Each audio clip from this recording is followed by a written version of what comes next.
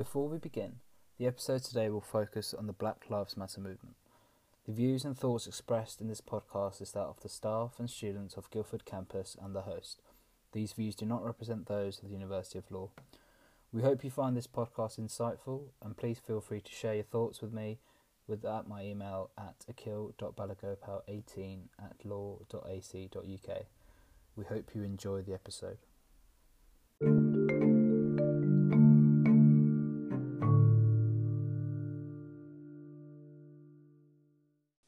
Hello and welcome back to the University of Law Guildford's In Black and White podcast.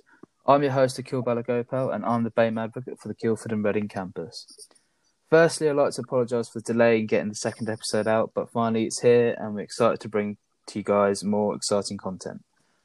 The focus for this episode was meant to be the discussion of employability, but since our last episode, we have decided to dedicate this episode to discuss the events that shocked the world on May 25th of this year.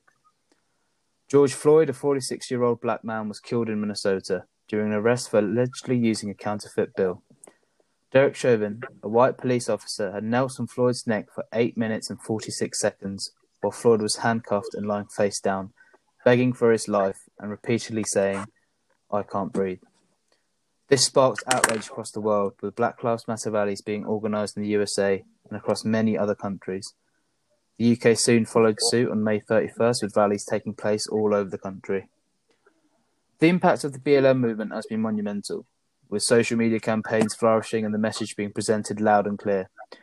Since George Floyd's death, many of us have become more informed and recognised with how apparent racism may have been throughout our lives, with diversity and inclusivity taking on a whole new meaning. I've always wanted this podcast to be a way of allowing students to voice their opinions and share their experience at the university, and therefore today I'm joined by the Student Vice President of Guildford campus, Tabitha Lee, and fellow BAME advocates Kamal and Leonie. So before we begin, I want to let everyone introduce themselves and say what it is that they're studying at ULaw, and tell me a bit about yourselves. So Tabitha? Hello everyone. So as Akhil was saying, my name is Tabitha Lee and I am the Vice President for our Guildford campus. I have just finished my 3-year LLB, so I am starting my LPC this coming September. Hello everyone, my name is Kamal, and as Akhil said, I'm also a BAME advocate, but I'm based at the Birmingham campus. So I finished my LLB and LLM degree from the University of Warwick last year, and I'm currently an LPC student at the University of Law. Hi, I'm Leonie. I'm also a BAME advocate at the Birmingham campus, and in September I'll be studying my LLB final year. Perfect. So thank you guys for joining me today. So today I thought we'll just talk about everything that's happened recently. It's been a crazy year as it is. So starting off with Kamal, how would you say like the events that took place on the 25th of May has affected you since, and with everything that's gone on with the BLM movement? To be honest, when I first saw the video, it was pretty upsetting. Like, I found it very hard to watch because it was about 8 minutes, and the whole time I was just thinking, why isn't anyone helping him? Because the police officer had his knee on his neck for so long, and obviously he was saying he can't breathe, and the people recording the video were very upset about everything going on. And then since then, the reaction that's come from that has been a bit encouraging, because obviously we've seen a lot of protests. We've seen a lot of employers trying to make a change and being more aware of the fact that Black people and other ethnic minority people generally are discriminated against, don't necessarily get the same opportunities that other people do get.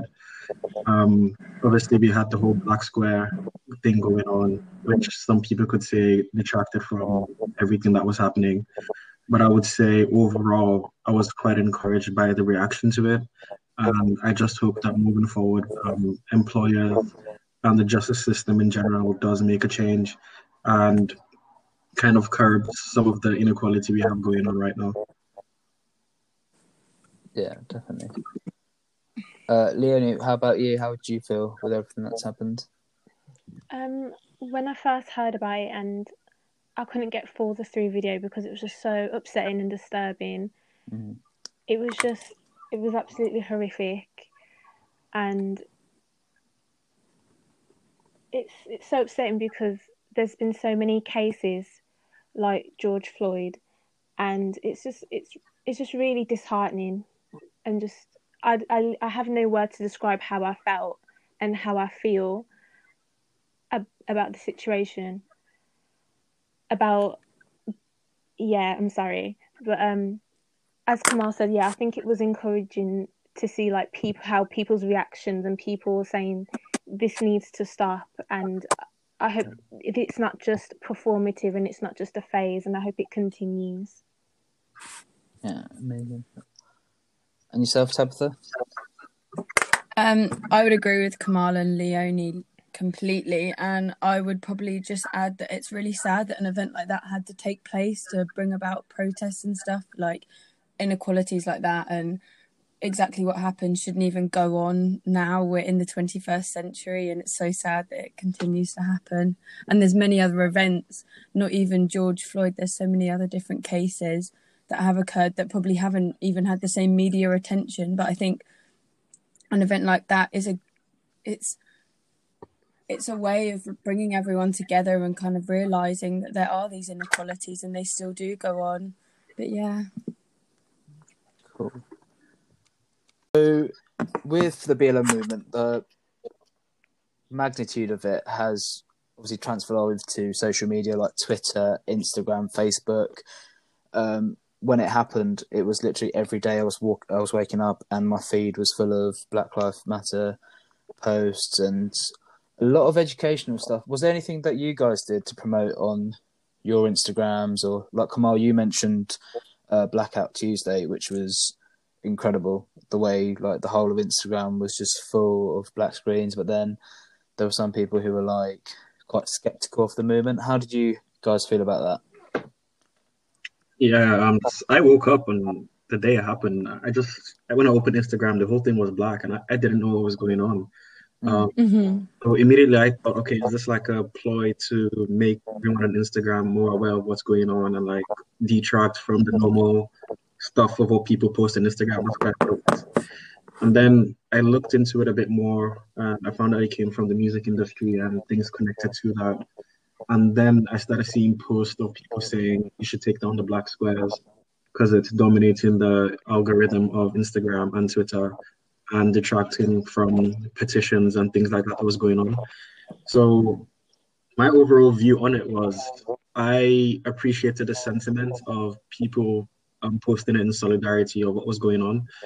I would have appreciated a bit more research into why it was being done and not captioning Black Lives Matter as one of the captions under the black squares, because when people do click on the hashtag, they go to the black squares instead of the petitions and the posts that were actually spreading awareness on the issue. But overall, I think it still counts for something in that people support in any way they can. But at the same time, it is easy to post a black square and not do anything more. So I guess that's the counterbalance to it. Yeah, I think a lot of useful stuff that I saw was with the black screens as well. People also posted links to charities and like petitions and causes, and it was like a really good spiral because the more black squares that went, it was like the more that people were aware. And a part of me, I thought it's going to be like a one-day thing, but then I saw some black squares then the week after. But it slowly started to fade away. Like, do you guys think some people treated it like a trend? Mm-hmm. And didn't really, like, follow up on it? From certain people, it did seem a bit performative, and I can see why some people said, like, posting the black squares was just a way to say, I support the Black Lives Matter movement, but not actually taking any action towards the movement. Mm-hmm. Yeah. I mean, me personally, I didn't post a black square because I thought it'd be easier for me to donate. So I donated money rather than posting a black square because I thought it was more like what everyone else is saying, like a trend, like a way to follow Instagram. It's although you're bringing about awareness, you're posting a black square, you're saying Black Lives Matter. But as Kamal was saying, people were just posting that yet not donating. You need to make a real change by donating that £10-20 towards a charity. You're helping more lives. You're actually making a real difference by, rather than posting a black square, it's kind of, you're promoting it, but you're not giving. And the whole point in this movement is to give and to make things better. Yeah, absolutely. I think I completely agree with the performative side of things, only because I feel like everyone was doing it, so they'll be like, oh, if I post a black square, then it shows that I support BLM. But then, yeah, absolutely, Tabitha, like, if you don't donate or if you don't post useful links anywhere, then it's not getting the outreach that it should. 100%. Like, some of my friends, like in our normal group chats, we were discussing people posting black squares, and I said openly, like, I hadn't done that, but I donated. And it's as though you felt like people were pressuring you to do that, to kind of fit in with everyone. Yeah, I feel myself donating that £10. I feel like I've done a lot more than posting a black square, and that's my personal view. Yeah, I agree. Speaking of group chats, actually, have you guys had to have any like uncomfortable conversations at all with your friends about the whole thing that's happened? Or, No, because personally, I don't keep people around who don't share the same views as myself on certain subjects. Yeah, absolutely. What about you, Kamal? Was there any? I won't necessarily say uncomfortable, but I did have conversations with people that didn't necessarily understand the whole thing. So I know some people who, I guess, come from other communities that may be disadvantaged as well. I'm Muslim, I have a lot of Muslim friends, and Islamophobia is a big thing over here in the UK for Asian people. So I did have friends who questioned why did it have to come to Black Lives Matter for everyone to unite and go and protest? Why is it that when Muslims were being discriminated against for years and years, no one said anything? So that was a conversation I had to have, and I had to explain to them, like, for one, I don't think Black Lives Matter is just for Black people. Whilst it is Black people and Black people are the face of it, the sentiment behind it is to stop inequality and treat everyone equally. So if the message does get across to the wider community, then everyone would be treated fairly, including Muslims and Asian people that are affected by things going on with them. So I think by the end of it, they did understand where I was coming from. But overall, I didn't have any opposition, I guess, to the whole thing. I think that's the main thing, because some of the protests against the BLM movement was because obviously Black Lives Matter hugely important, because that's the community that needs our help at the moment, and that's what the sole focus is on. But then there were some people who were like, yeah, but all lives matter. And you're thinking, God, like, I guess it comes to the idea of just not being selfish for one day and just taking into consideration like the matter at hand. Yeah. Did you guys have to face any unfortunately come across anyone with the all lives matter sort of stigma? Yeah, I mean, I've never understood the all lives matter thing, because I just don't get why saying Black Lives Matter means all lives don't matter. I feel like it's an intentional thing being done just to detract from what's going on. Because at the end of the day, we know all lives matter. But at the same time, you can clearly see that Black people are being treated a certain way, that other people aren't being treated in that exact same way. So if we're talking about Black Lives Matter, obviously we're referring to the inequalities currently happening and trying to address that and make it for everyone. So all lives matter. I know one person who I actually lived with, and I never got any racist vibe from the person who I was living with them. But they're very much an all lives matter person. They were posting things about George Floyd and how he was a criminal. Yet we've turned him into this martyr, and I'm getting loads of sympathy for him. And then after the stabbings happened in Reading, they were going on about how we're not having any protests for them, and why is it just black people, all lives matter, those kind of things.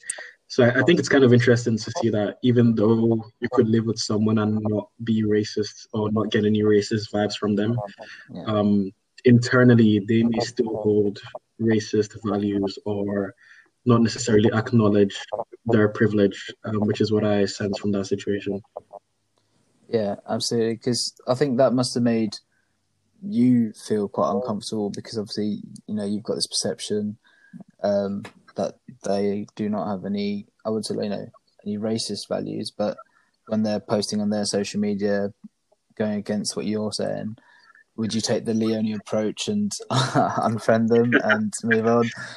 Or, how do you, so if you do come across people like that who have like an opposed view and some may say a wrong view, but, everyone's entitled to their opinion, how would you address that, would you say, in this day and age, especially when social media is full of, facts and figures, of full of opinions as well? Like, how would you influence someone like that?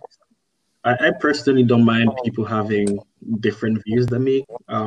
But I guess, like Leonie said, I think it just depends on what it is, their view is. Someone that posts All Lives Matter or doesn't acknowledge the pain Black people go through, I can easily see that as coming from a place of ignorance and not necessarily hatred for Black people. So my first step would be to try and talk to them to understand why they think what they think. And then if from talking to them, I can see that, okay, this person just doesn't want to acknowledge it because he feels as though if Black people have equal rights, it means he has less, or anything in that sort of arena where the person feels attacked by other people having rights. Yeah. Then I may take the Leonie approach and just say, okay, it's not worth it. But some people genuinely just don't know and do need information, because I'm pretty sure a lot of us have been in a situation where we've had on an issue, and then over the time we've changed our mind because we had new information. Some of those people may fall into that category. So I think it's just about treating it on a one-to-one basis and determining where the motivations come from and why they hold the views that they do. Absolutely. So I think I was saying, like, a lot of our generation are more open-minded, whereas I think the older generation, that what you see on like Facebook and social media, do end up posting the whole, the All Lives Matter and how the BLM movement isn't as as important, and it does put you in quite a awkward situation, because you're just like, you want to educate them, but they're so close-minded, like you said, Kamal. It is difficult. So moving forward, like, from a university perspective, have you guys experienced any, like, racial harassment or experiences while studying at university during your time there?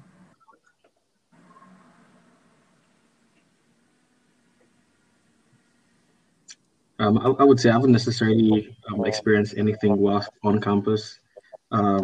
Experienced racism off campus, and it's quite a few times as well, because I've only been here about 6 years now, and I would say in 5 to 10 racist incidents happened in that space. So I can only imagine what it's like for people who were born here or born in majority white cities where people go out of their way to be racist. But in general, there were a few racist incidents on the campus. None of them just happened to me. I remember there was a story of this was a Black girl in her room, and some guys got bananas and wrote like monkeys on the bananas in the fridge and kept it there for them. So I remember that happening. But thankfully, I haven't gotten any. I don't know if Leonie or Tabitha have experienced any. Yeah. Have you guys, like, not experienced yourself maybe, or seen anyone else experience it, perhaps? I've definitely encountered quite a few microaggressions, like comments about my hair or just inappropriate things that you shouldn't say to a Black person. And I've called people out on it and I've addressed it. So in terms of that covert racism, yes, I have, but I haven't experienced overt racism at the university. Yeah, it's quite interesting that you mentioned that, because I think from everything that's happened, a lot of terms like microaggression and just the forefront of like racial stereotypes becoming a thing. I think it's been eye-opening, really, to see like racism doesn't just stop at like racial attacks about someone's skin color or Yeah. anything, but there are also other comments that people need to be aware about when they're making. So, what about you, Tab? Have you seen anything like this or come across anything? I've heard a story in the past where there was an incident on a group chat in the year below myself, and I know the university handled it in the most excellent way, and that student was removed from the student body who was being racist, and I think the university handled it in the best way possible that they could have, and I commend them for it, because no one should experience racist behaviour either at uni or in the public eye. It's completely absurd in my mind, and I think the uni handled it in an amazing way. Yeah, I mean, it's especially important because I think in comparison to schools, to university, like you're a lot older, you know, you're 18, and do you feel like if you were to experience any racial harassment or like see any racial experience, do you feel like you're comfortable enough to report this to the student body or report to the students, like the staff at the university? I know right now I don't think we have a procedure in place. At least it's not advertised in a way that a lot of people do know. We had a meeting recently with some of the people that are behind these decisions, and they are implementing soon like a website where people can report things that happen to them, either in person or anonymously, which I think would go a long way to helping people report racist incidents. I personally, I don't know if I would, just because I think things like that are kind of hard to prove. It's like he say, she say. Yeah. Although investigations can be done, if the person denies it, I say he said it. It's really hard to know where it's gonna go from there. And I think that's what a lot of people do fear. It's like, one, would it go anywhere? And two, would it be minimized? Because I know there are instances where someone says something and the person that has the power may be like, oh, he probably didn't mean it that way. Which kind of, I don't know, it takes away from the person that actually felt victimized in that situation, because their experience is being downplayed by someone else. And so I know that's a fear a lot of people do have as well. Yeah, definitely. So, Tabitha, you were saying, as students and as like the university, what do you think the university can do to tackle like race issues moving forward and to show support for the Black Lives Matter movement?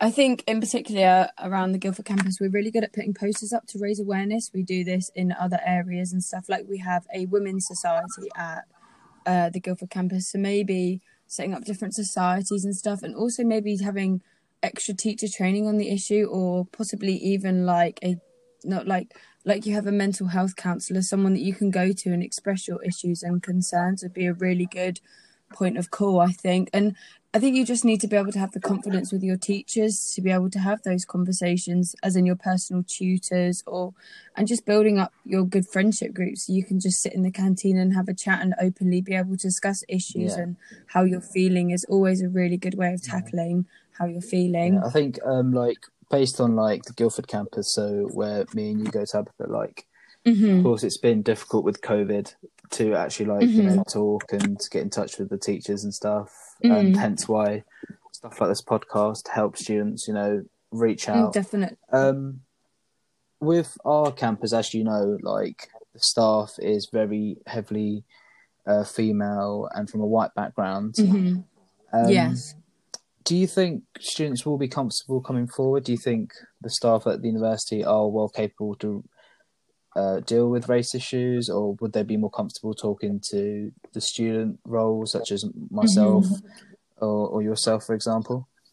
I mean, I would love to say yes, that students could go and talk to teachers at any point, but obviously everyone's different. They may feel like they can't talk to a white female if they are of an ethnic minority. They may feel slightly uncomfortable, and I know at the Guildford campus there aren't many ethnic minority kind of students, but in my class we do have quite a high number compared to other years, and I feel like everyone gets along anyway. You'd never treat anyone differently. Everyone's equal, and I would never kind of disadvantage anyone for that. But I'd hope that anyone who had a problem would be able to come to me as a class rep and a vice president, and then I would feel comfortable expressing any issues and concerns they had to teachers, because at the end of the day they're the ones that can make a big difference and say something to the campus dean. But as you were saying, Akhil, it can be hard for some people to open up and say things. So having societies and other things in place would definitely help students that might be a bit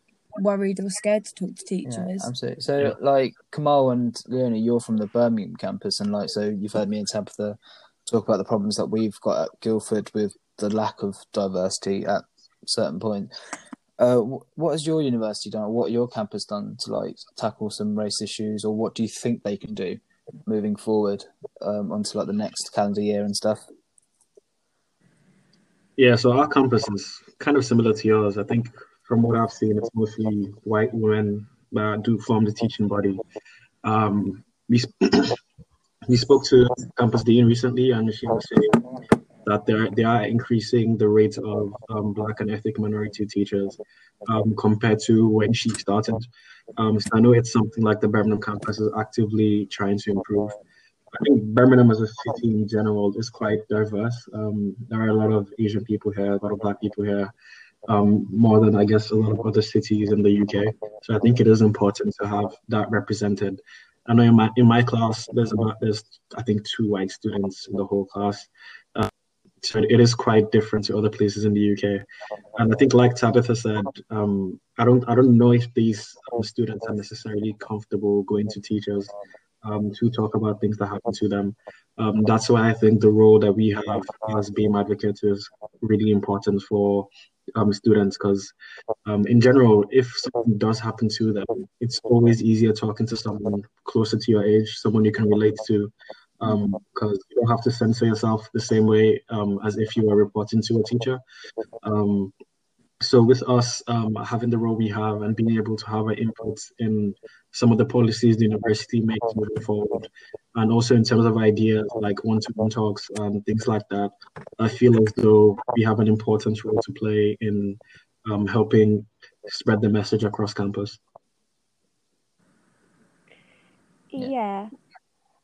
I think that there should be more Black and Asian teachers, because in order for students to feel comfortable reporting instances, I don't know if personally I would feel comfortable talking to a white teacher about a racist incident that I've experienced.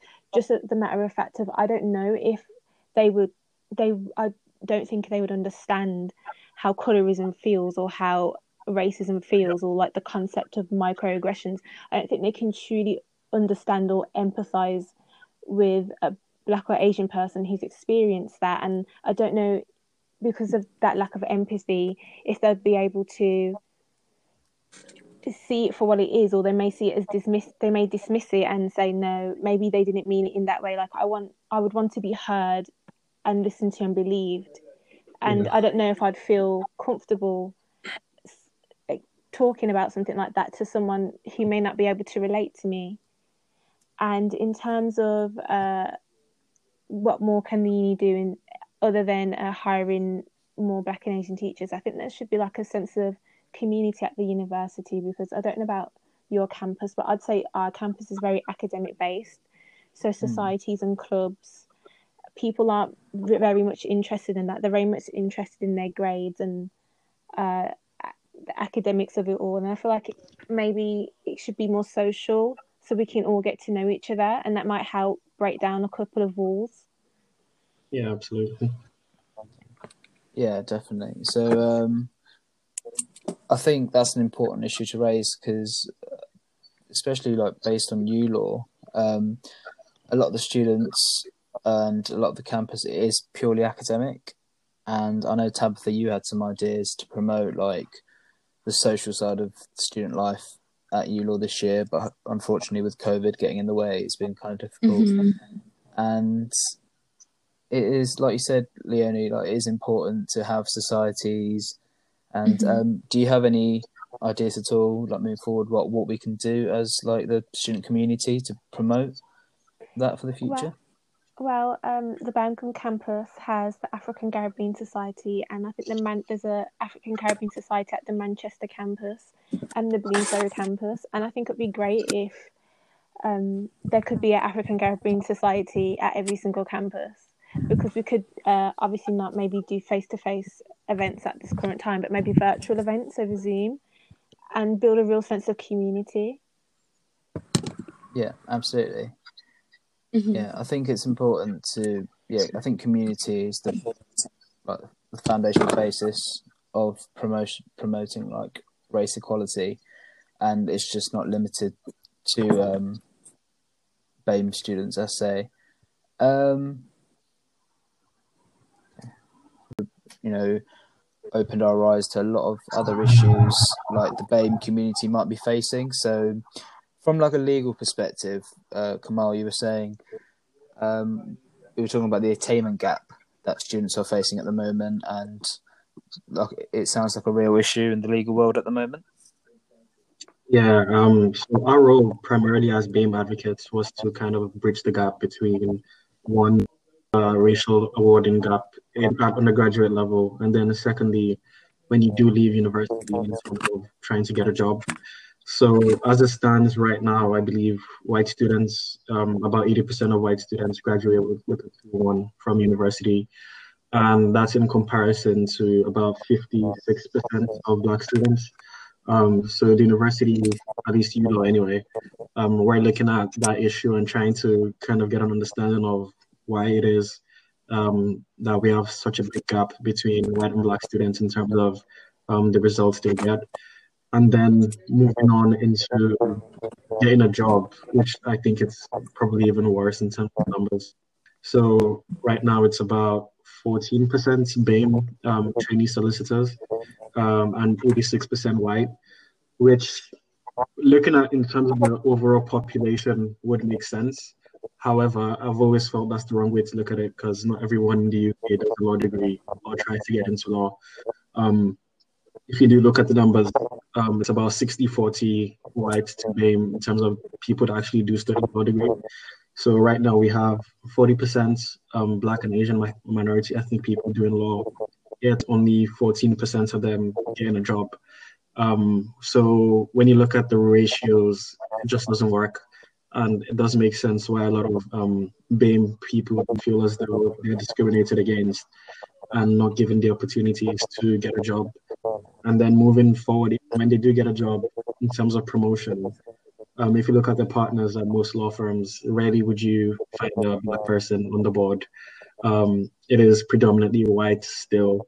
I know recently some law firms, they started this racial, I think it's called the Racial Fairness Award Commitment. Yeah. Racial Fairness Commitment, something like that. It is aimed at trying to address these issues. So I think there's about 16 or 17 of the top law firms right now. And they plan on tracking, one, the number of Black people and Asian people that get from application to interview, and then get promotions. And then if they do leave, try and get the reason why they left. So instituting training for everyone at the firm at the beginning, at induction, and at exit. And I feel as though this has obviously been a response to things going on right now within the legal industry or in the wider world, but it's disseminating into the legal industry. But I feel as though it's a very good first step. Obviously, there's no like repercussions if they do not follow what they've said, but at least the numbers will be monitored, and at the end of the day, it will be published, so we can see that law firms are trying to make a change. But hopefully, it does result in more people getting jobs, and also more people or more Black and Asian people getting better results. So, thanks, Kamal, for like, the facts and figures always help with the attainment gap, and it really does show like there is an issue that does need to be resolved with law firms. I feel like sometimes, me personally, law firms do put up this, Racial Equality Act just to fill a quota. I don't know if you guys agree with that. Like sometimes they feel like they have to meet these measures to show that they are equality. They don't actually really believe in the cause sometimes. But yeah, I think opinions like that get thrown around all the time. It brings us on to it's quite a sensitive topic, but the idea of white privilege. And it's a term that's been thrown around a lot recently, and some do agree it exists, and some have also taken different connotations of what it does mean. Tabitha, as a white student, how have you viewed the whole existence of white privilege?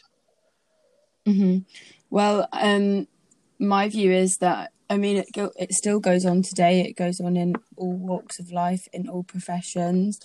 And it's something that will continue to happen until a difference really is made. And even in law firms now, and as Kamal was saying earlier, the difference in ethnic minorities is quite significant. In work experience I've done, there's not many BAME kind of employees there, and it's really disheartening that it still goes on, and we need to do as much as we can as a community to kind of diminish it. And it's just working out what the right thing is to do and how we can conquer this white privilege that does go on. And it's such a sad principle that is carried on, and we're in the 21st century now. We're not in the 1800s anymore. It doesn't matter what race, skin color you are now. Everyone is equal. We are the same, and it shouldn't matter what color skin you are. If you have those grades and you've shown that you're a good law student and you have the experiences, you've done pro bono, you've done everything, then why should you feel disadvantaged just because of your skin color? And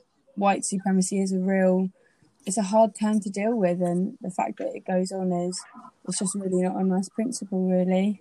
But I do know this isn't an attack on myself, but obviously being a white student, you can't really connect with issues like that because you aren't part of the BAME community and you don't know how it feels for other people. But it's nice that me personally and other, like my friends and stuff, you want to be able to understand it. And although you never will to a full extent, you want to be able to understand and just make everyone feel happy and being in a good community. And ULaw is a good community, and I hope it continues to be.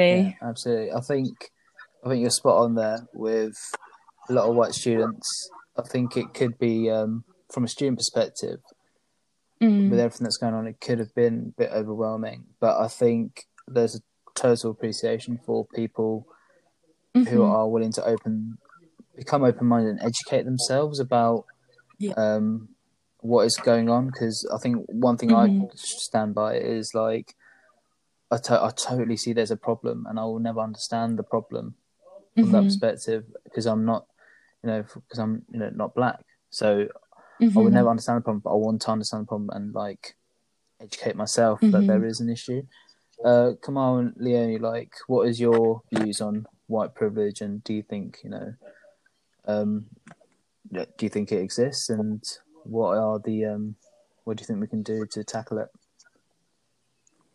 Yeah, I would say it exists, but I think it's no different from different sorts of privileges that happen around the world. Like in Nigeria, it's a majority black country, but there's class privilege. It's a very classist society, and it's kind of the equivalent of what we have in the UK of white privilege. And I think sometimes it's hard to dissociate yourself from your reality. So if you grew up a white person, or you grew up rich in a certain area, that's what you know. That's what you were born into. It's not your fault you were born white. It's not your fault you were born into a well-off family. And I think sometimes it's hard to get out of that bubble and look outside of yourself and sympathize with what's going on with other people because you've never been through it, and nor would you ever, I guess, fully know what it feels like unless it happens to you. So I do understand why a lot of white people don't acknowledge the fact that they have white privilege, because they go through their own form of struggle. Not all of them come from rich backgrounds. Not all of them get jobs. Not all of them do well in life generally. So they may feel as though the system works against them sometimes. But I think what's important to know is, although that is true, it doesn't work against you because of your skin color. Like, no one looked at you and said he's dangerous just because he's from a skin color, or no one looked at your hair and said it's unprofessional even though it's natural. So those sort of things, I think, is what white privilege in essence is being able to be yourself and do things whilst being yourself without having to second guess it. Being black in society means conforming. It means black women having to wear wigs, your hair out just so people think she looks professional, she looks normal. So for most black people, I think we get upset at white privilege because it is unjust. but also we get upset because people think it's not a thing, and they think it's not a thing because it's not a thing to them. So I just think wider society just needs to look within itself and try and understand why Black people are angry. If you just look at the numbers, where I think we make up 3% of the UK, but when it comes to pretty much every crime number, we're at the highest when it comes to being discriminated against. So if you're such a small number, why are you more likely to be stopped and searched? Why are you more likely to be arrested? Why are you more likely to all those sort of numbers? Why is that the case, despite how low of the population we make up? So I think in general, man, this whole George Floyd thing, I think a lot of people did learn from it, which is, I guess, the one good thing that came out of it. And I do think moving forward, more people are aware of what happens. When you talk about the legal industry, I don't necessarily think people or recruiters do it on purpose. I feel it's unconscious most of the time. Just because if you're interviewing someone and the person just reminds you of yourself, naturally speaking, you're just more likely to relate to them and take them on over someone else that didn't. So sometimes it is unconscious. But unfortunately, the repercussions mean a lot of BAME people are left out of the conversation. Yeah, definitely. I think it just it goes back to also what Tabitha said, how it's not an attack on white people at all. Like the whole idea of privilege is like it's just been automatically presented to white people, and Kamal, I totally agree. I think going to like a firm and going for an interview and seeing someone from your same background as you definitely does put you at ease. Of speaking to international students from university, they've always said that sometimes they feel uncomfortable being in a position where they feel like they can't talk to people because they're surrounded by majority white people. So yeah, I think the last two interviews I had, and this is I'm gonna say about 20 people in total, I was the only non-white person in the whole combined. So it's not encouraging. Really, when you deep it, it's really not encouraging. But it is what it is. I mean, it could also be like totally appreciate. It could also be other reasons, like for example, speaking from the Surrey perspective, the reason why we have such a high number of white female staff is like geographical reasons.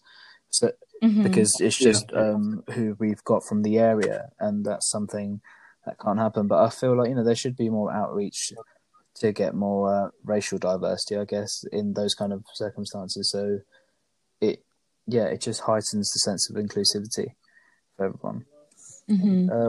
But it must be so hard for the teachers as well themselves, like having to employ people, and you can't imagine how much like it takes on them. And you, like what was discussed earlier, you feel like people have to meet quotas and stuff, which they shouldn't have to. It should just be automatic that if you have two people standing in front of you and you pick them on ability, not on colour. Yeah, absolutely.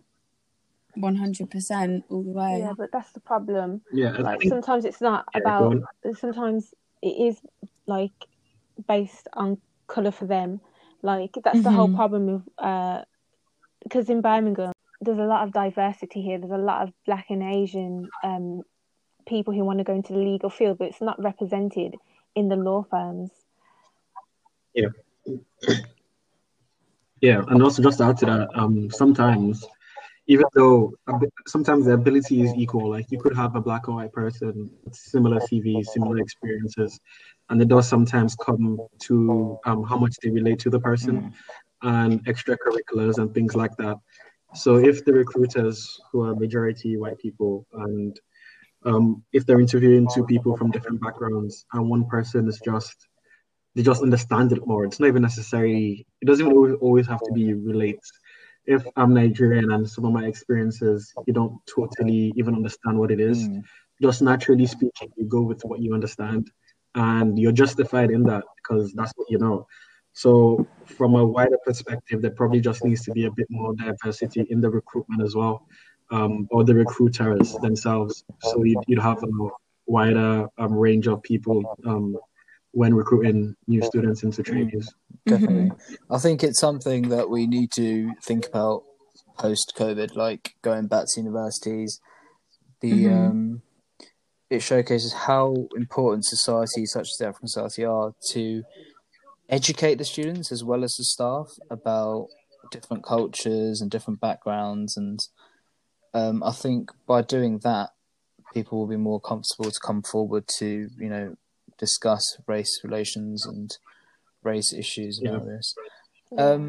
Some of the stuff that I came across, like social media, like Twitter, Instagram, is like a lot of the issues that have happened with police brutality has taken place in the US. And of course, there are incidents in the UK as well. I'm not saying there isn't. But do you think, with everything that's going on, do you think the UK is racist? Or is that too much of a broad term? Or do you think there's elements of racism that exist in the UK which still need tackling? I think the UK is just as bad as the US. There's a lot of injustice that goes on here as well. Stephen Lawrence, there's even cases as recently as 2020 and 2019. Forgive me for not remembering the actual names of the cases that involve police brutality.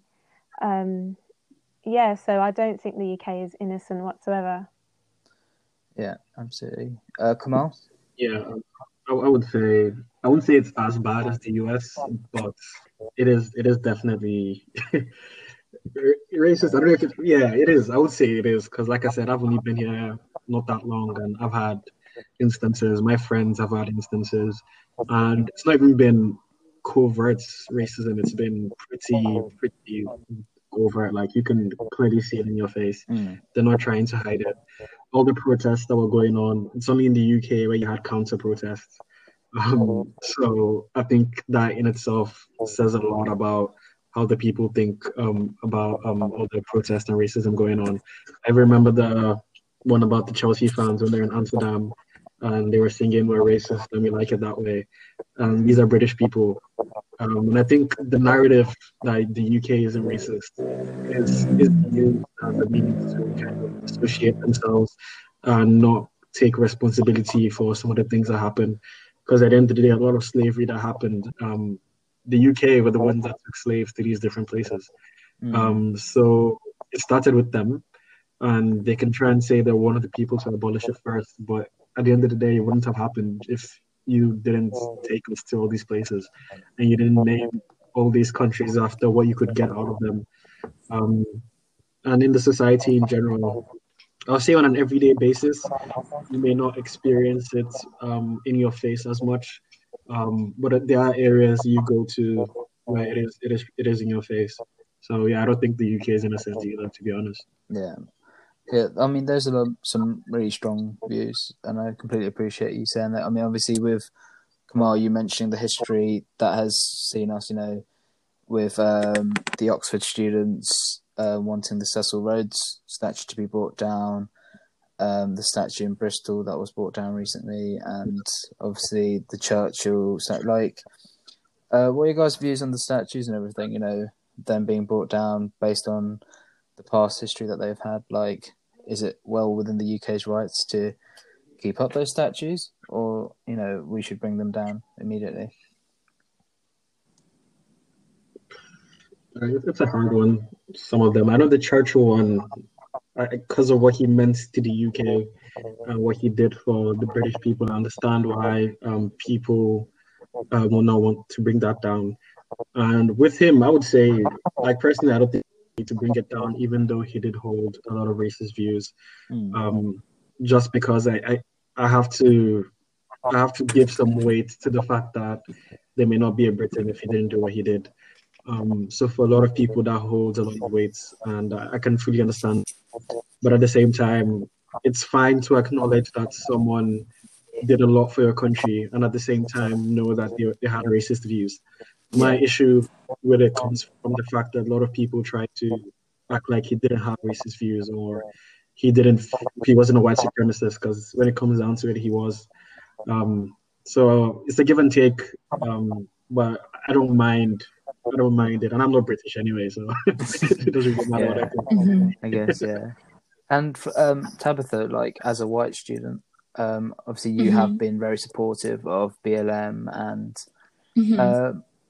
how have you felt with all the, the whole statues issue, and seeing as someone from Britain, and we're taught in history classes how great Churchill was and how instrumental he was to the war effort. Do you think his personal views should impact that at all? I mean, I think you're going back however many years, you're going back 70 odd years, which is obviously nearer like the slave trade era. And I think it's commonplace that people's views then were so different to how our views are now. And he was a saviour in Britain, and he is considered one of the big historic kind of people in British society. And I completely agree. I've read articles of what he said, and I completely disagree with what he said. But I mean, back then people were racist, and it's so sad that they were, but that was just what happened then. But I really, from a British point of view, I don't agree with defacing his statue. We'd be living in a Nazi Germany if it wasn't for him. And okay, I understand he had his racist views, but it's hard to say really, but I think it was back then people were, and you have to kind of, you want to be able to move on and you learn from history. The whole point in having history is that you learn from your mistakes and that you don't try and repeat those mistakes. I completely would agree with the Edward Colston statue in Bristol because he was a slave trader.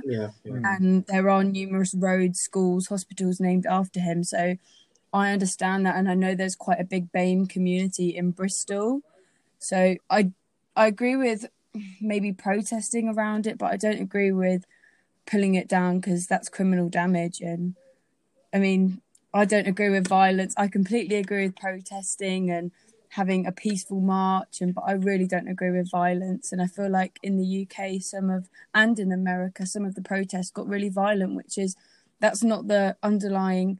You don't want to promote violence. You're there to promote a cause and to be positive and scream loud, Black Lives Matter, but not be violent. And I feel like some people maybe use the protest as a way out of COVID to be violent, which is so sad. And you hear it reported that people like police brutality and stuff, but it's not that police officers, how do you know if that police officer's been racist? You're kind of grouping them as a whole and saying you're racist and throwing bricks and whatever at horses. I really didn't agree with.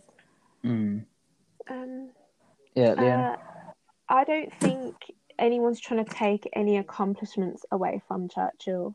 We're all aware of what he did for the country. However, it's about acknowledgement of what he was saying and what he said and how he felt about certain groups of people and what he did to certain groups of people. I think it's acknowledgement because no one's trying to take away what he did, but what about those people who suffered because of his views and all the other actions that he took? Like, to completely dismiss that and to completely dismiss the people who are affected by him and people who are offended by his words, their feelings shouldn't be dismissed. And I think it's something to take into consideration. Like, he was racist and he did make racist comments and he did do bad things because of his beliefs, and I do not think that should be ignored. I think it needs to be acknowledged, and I think it's a fair view that if people don't want his statue up, then it shouldn't.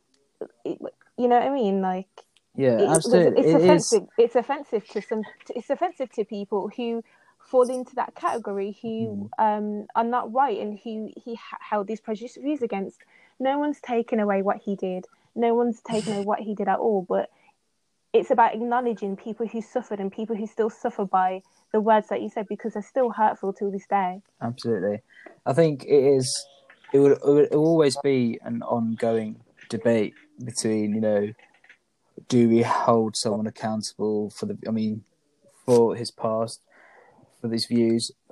Some say that I think we should, I agree with Leonie, he also, his views have had that detrimental effect to BAME communities going forward, maybe in the 60s and the 70s, with all the Windrush era as well. It's had an impact for sure. It affects people till this day. Exactly. That's people's grandparents. And then I think from another perspective, it's like he's put there up as a statue for his war efforts and for what he'd done for Britain in general. So I think church will always be a strong debate between people as to whether he was a war hero or. But I completely appreciate both of you for sharing your opinions on that matter, because I think it's equally as important, and I think this podcast was a stage for you to both share your opinions. So on a final note, just to bring things to a close, Kamal and Leonie, you're both BAME advocates, as I am myself. What are we currently doing to promote racial equality and the support that we're giving to BAME students at the moment?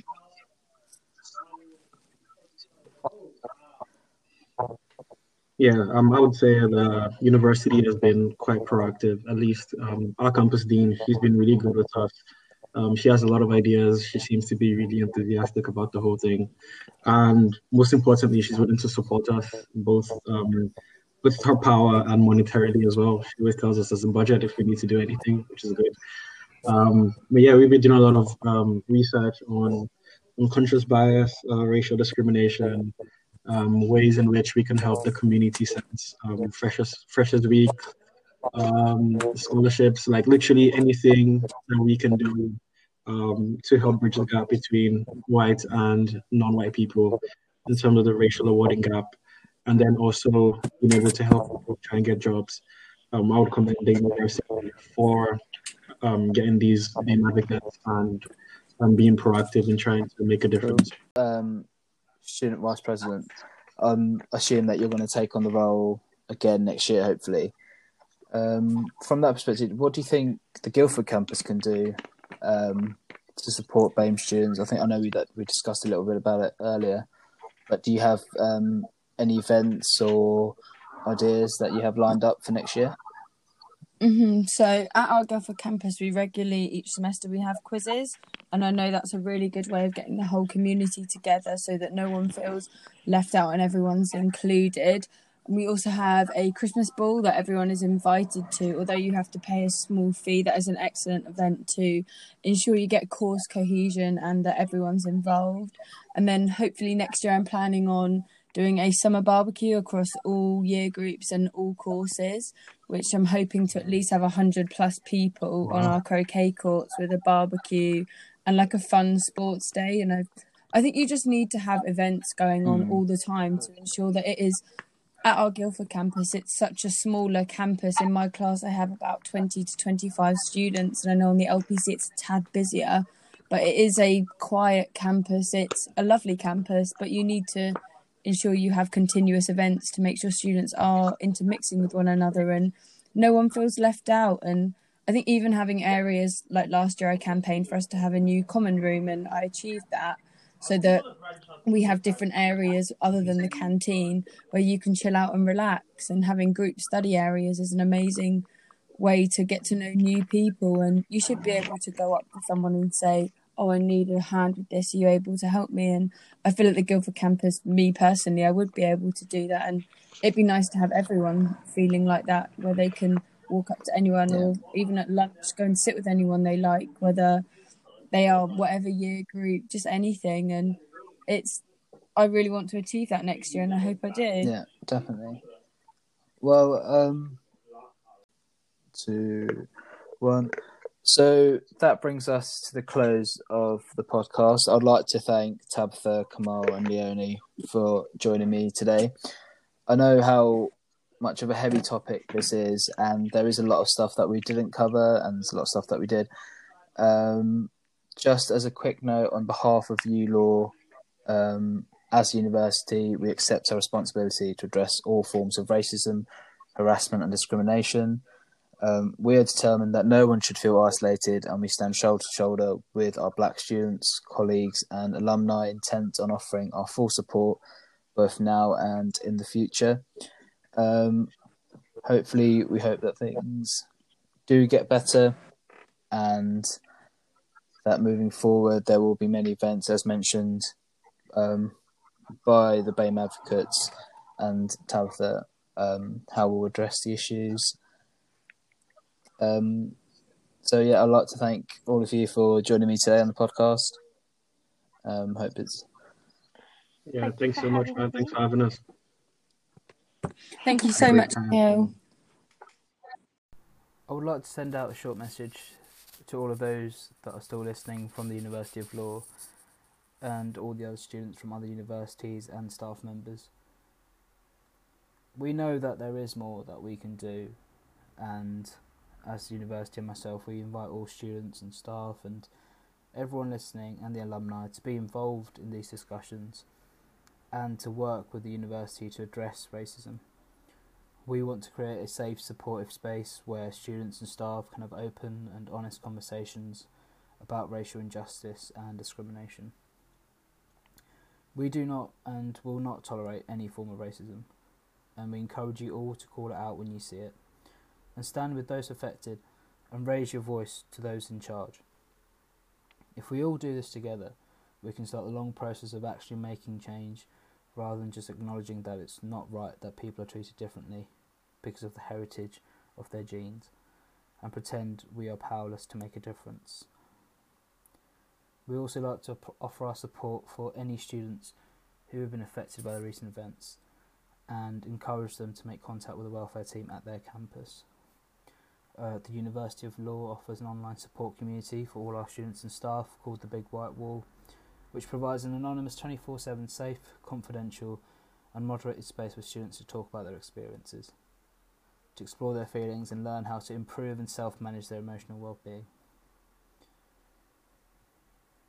I encourage you all to keep spreading the message and keep the BLM movement alive on Instagram and Twitter and all your social media, and to spread awareness so that we can eradicate racism from our world. So until next time, I hope you all stay safe. Thank you again for listening, and goodbye.